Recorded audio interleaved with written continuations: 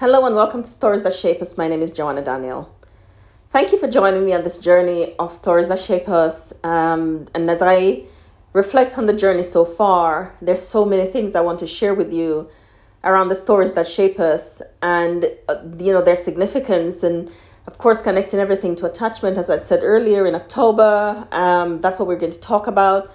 But today, permit me just to take a little break from that because it's been a really challenging week. Lots of things to manage, lots of different things to manage. And today, especially, just thinking and praying and trying to work. When I work, I'm a counselor. Working with mental health can be really challenging, not only for me, but for the people that we support. And so I want to talk about the stories that shape our view of mental health and just how we look after ourselves and maybe how you look after the people that are in your world that are experiencing mental health. What are some of the things that you can do for yourself? Some of the things that you can do for them when you are looking after someone or looking after yourself, whoever it is that you're looking after, if you're looking after you and it's just your own mental health, it's a labor of love. It's and when I say a labor of love, I mean, it's something that you do because you're loving on you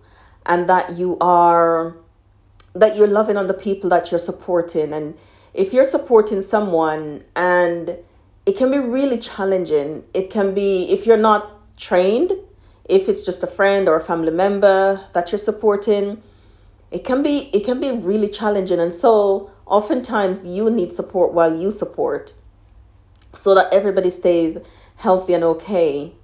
Mental health is not something that we like to talk about. It's not something that it's not a regular conversation. Like, for example, people say, how are you? But sometimes I find it really interesting because people say, how are you? But before you answer, they're gone.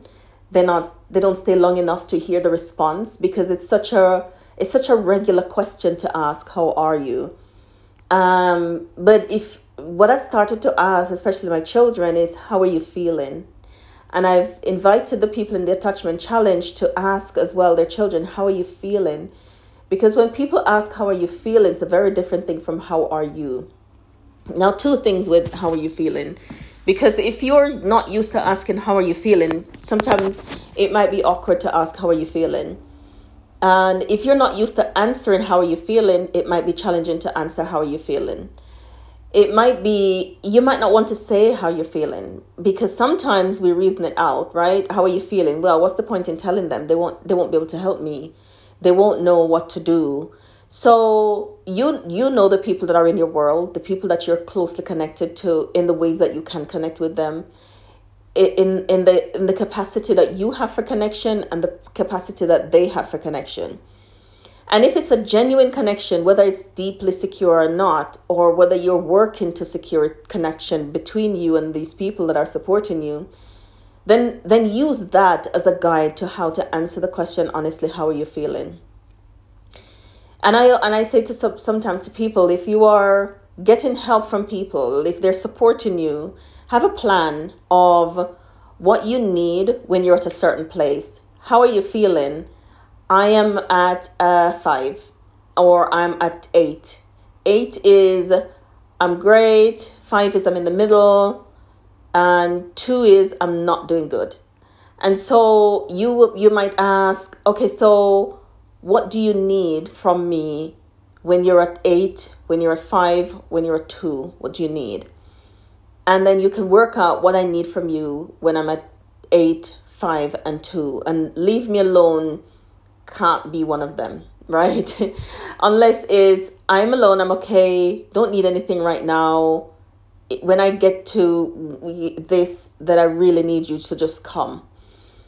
And I'm sharing this because I want to let you know that there are people around you that you can connect with that can offer this level of support.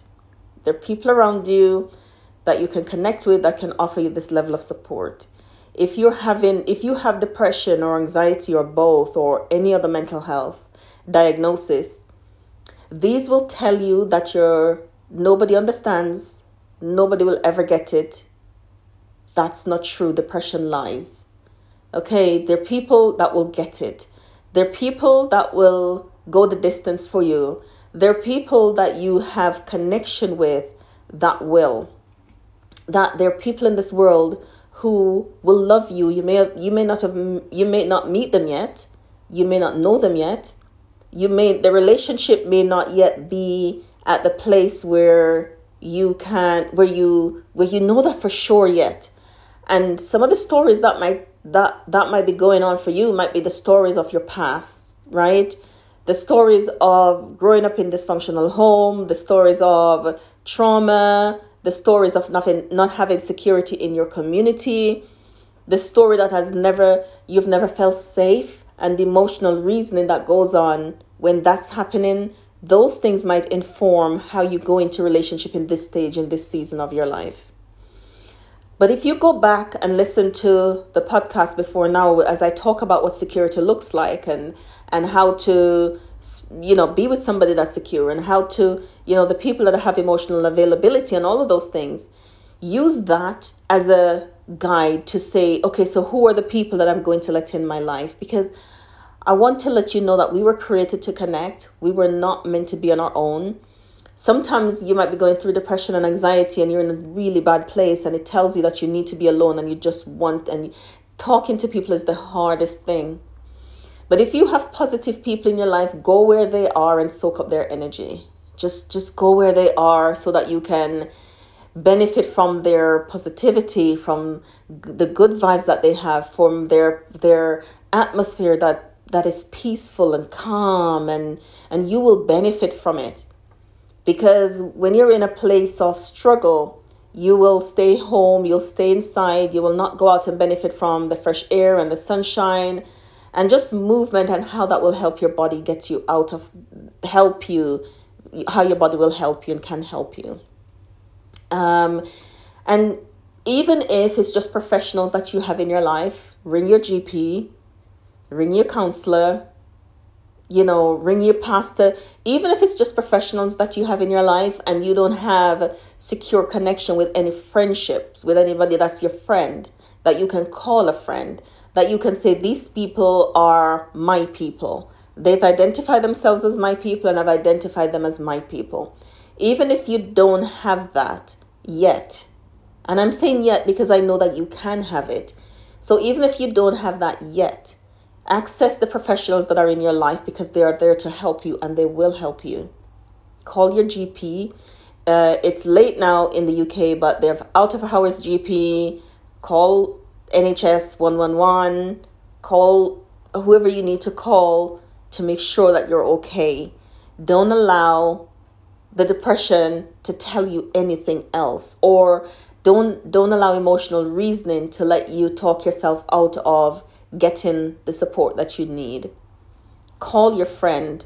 Pick up the phone when they call. Even if you're staying silent on the phone, let them talk, let them sing, let them read to you, respond to the messages. And I know at this time it's the hardest thing to do, but it will also be helpful to you when you're forcing yourself through this period just to do the bare minimum. So when you're making your support plan, do it as well. Like, what do you need at that time? Does somebody need to drop off a meal for you? Does somebody need to pick up your prescription? Does somebody need to collect your groceries from the supermarket and drop them off for you? Does somebody need to come and help you do the washing? And whatever it is that you need, you're not going to be entertaining, but you're just making sure you're having contact with those that love you and those you're connected to. Look after your well-being in other ways, so that's with connection, security with people. Exercise is one really good way of looking after your well-being. It releases happy hormones in your body. And at times when you're struggling, it might be the last thing you want to do is get up and go outside for a walk. I completely understand that. Go outside for a walk up and down your stairs, open the window, allow the fresh air in, sit in the window when the sun comes out. All of these things will really help you. And a hot and cold shower, I know Dr. Nedley recommends these things. And find a place that understands your mental health and can look after you. And I want to say, if If you need to ring the emergency services, ring the emergency services. Don't allow yourself to stay at home and reason it out and tell yourself why you shouldn't. That's why they're there, and they'll be happy to help you. Ring them if you need to. Ring your friend, ring your pastor, ring your therapist, ring the emergency services, ring your GP. Ring people who are in your life to serve you, to help you, whoever those people are. If you're looking after somebody with mental health, you might tell yourself stories too, because it might be challenging. It might be so challenging for you when you're connected to someone and you feel helpless that there's not anything that you can do. Maybe you're the person that will need to ring the emergency services, or encourage them to, or take them to support, or wait for them in the car, or go for a walk with them, or do the things that you've agreed that is going to be helpful at that time. Sometimes we don't like having conversations around mental health. We don't like to do it. It's uncomfortable, but it's really important to, if somebody that you're supporting and connected to has a diagnosis, talk about it openly, because you don't talk about it doesn't mean that it's not happening. Talk about it, ask questions, figure out ways that you can support, ask how you can support in the times when they're not in a crisis, because when they're in a crisis, sometimes it's not the easiest thing to do, to share and to talk. I saw a post recently on social media, and I completely agree with this, because I say this all the time to my clients, that there are billions of people in this world. And though the people that you, in terms of family or people that you know that are close, you didn't feel like they love you, that there are millions of people in this world who will love you, who can love you, you haven't met yet, but they will love you when they meet you. Millions of people in this world. And so what depression and anxiety might tell you is that there's nobody. Those absolute terms are not true. Nobody, always, never. Those absolute statements are not true. If you are struggling, if you've been with somebody that's struggling and you're learning to look after yourself, rest is another way to do it.